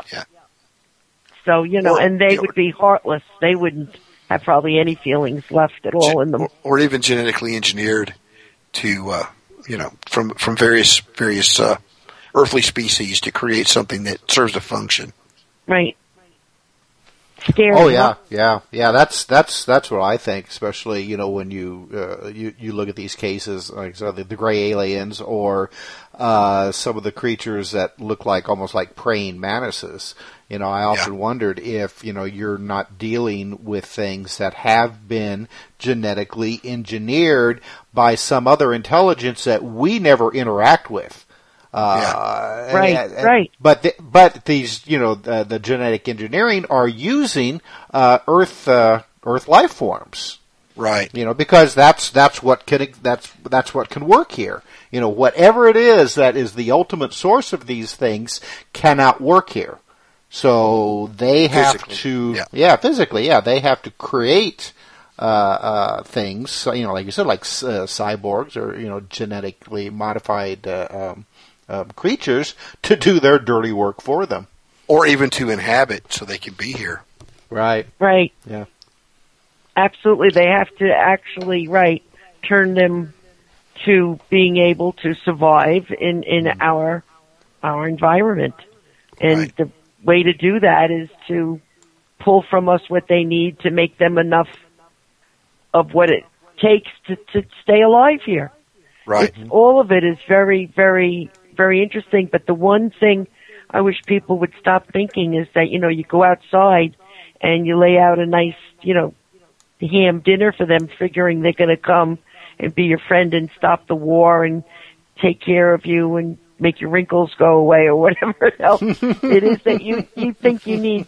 They're not. And it really bothers me when I see on the media people that will argue this point, that no, they are good and they know the meaning of life. Really? Well, what is it then? I love there's no basis for that. That's some sort of pipe dream.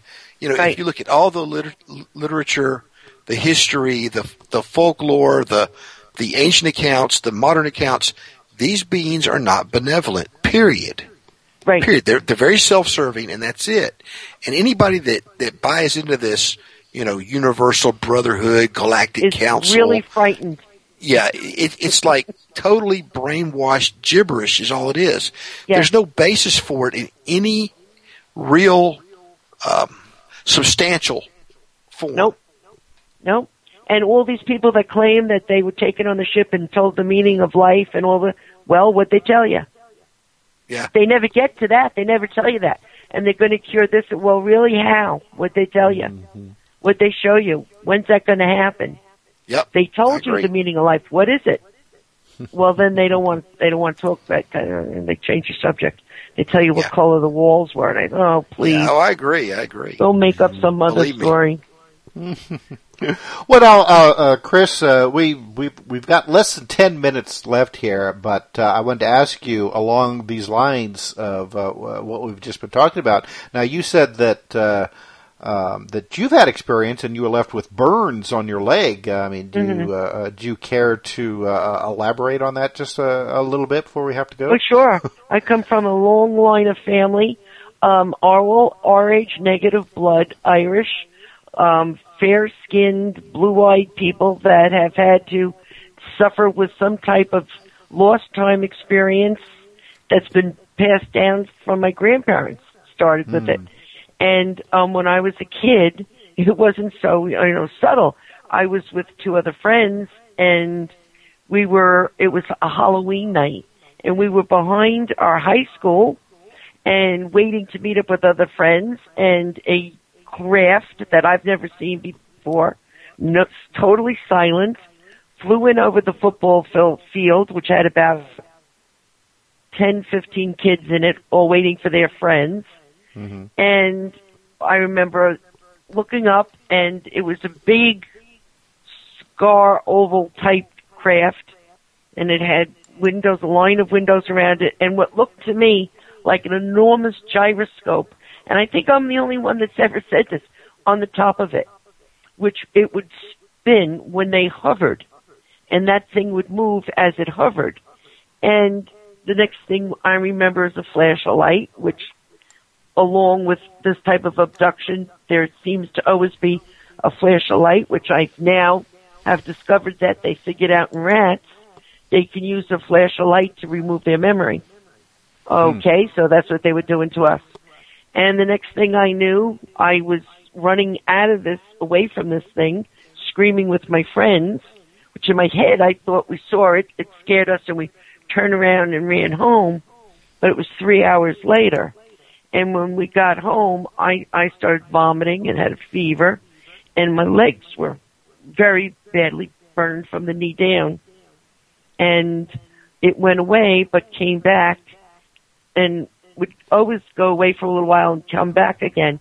Then when I hit about age, 50, came back and wouldn't leave, and it would also sometimes get like reptile-like. And I have to do an enormous amount of therapy on it with creams and stuff to try to keep it like human skin. But it's bright red, absolute brutal burns, and they are painful. And it wasn't only that, the group of kids that suffered this with me had very unusual lives. They had these things happen again.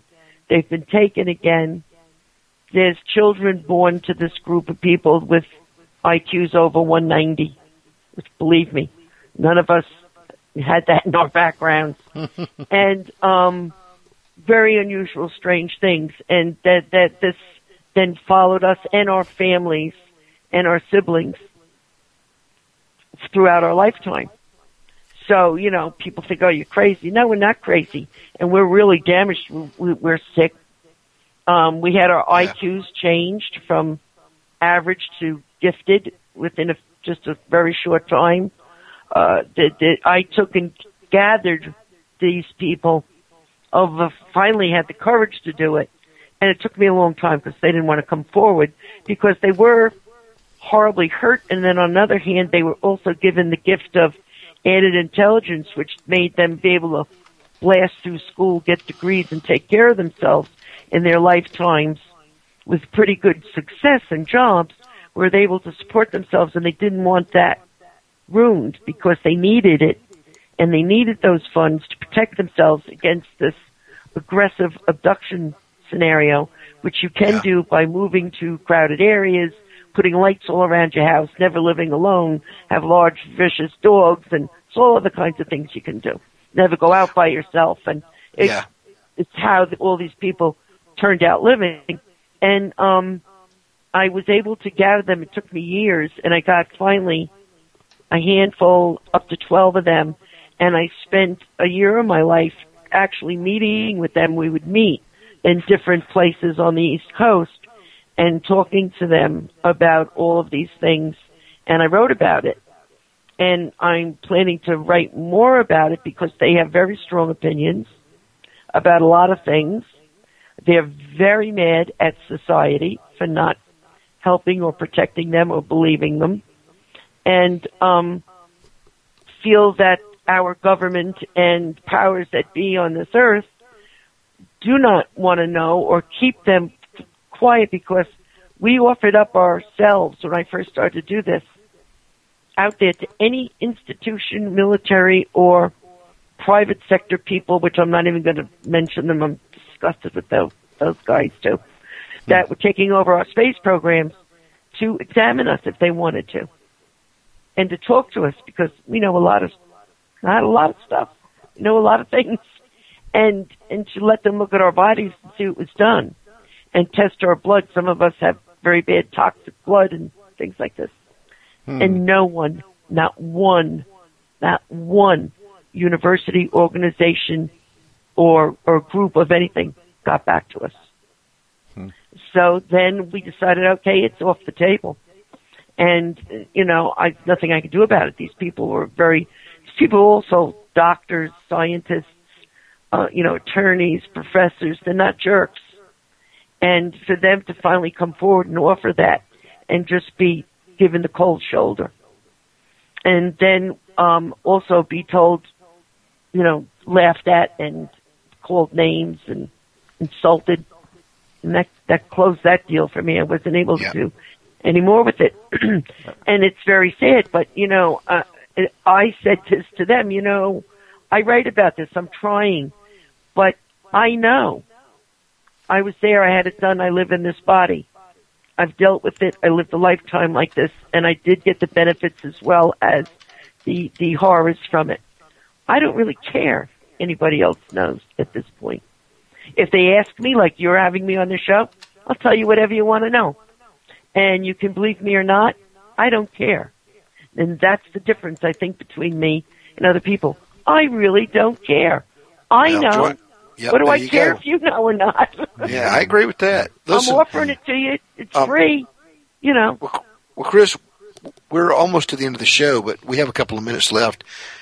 Tell people, if you would, where they can see your blogs and learn more about your writing and your it's very experiences. easy. In fact, I have up a story now about a guy you should all read, a 75-year-old ex-Royal British Marine, and he had extreme experiences that's worth the read. All you have to do is type in any search, Google, Yahoo, wherever you are, Chris Holly's Paranormal, or Chris with a C, C-H-R-I-S, Holly's, H-O-L-L-Y-S, Endless Journey, and my stuff comes up all over the place. You'll have no problem finding it. All right. Great. Well, Chris, unfortunately, we are out of time, and I tell you something, I want you to come back real soon, because I have a bunch of other questions I'd like to ask you and other things that I want to talk about. You're just absolutely fascinating, and I tell you something, the 2 hours just shot by tonight. Well, terrific. I really enjoyed talking to the both of you, and I will come back anytime you want me to. All righty, that sounds good. All right. Well, thank you, Chris. Well, thank you, and just be careful out there, guys. Yep, you too. All right, well, Chris, stay on the line here. We'll right. finish up the program here, and Okay. we'll talk to you when we get off the air here. So, Mike, thanks. Great show tonight, and I hope that the thunderstorms pass you by without too much flooding and damage. Yeah, me too, Mike. Be careful up there with those things. All right, guys. Well, you've been listening to The Outer Edge on the PSN Radio Network. I'm Tim Swartz. Be sure to tune in again this time next week for another fascinating program. So from all of us here, thanks for listening and good night.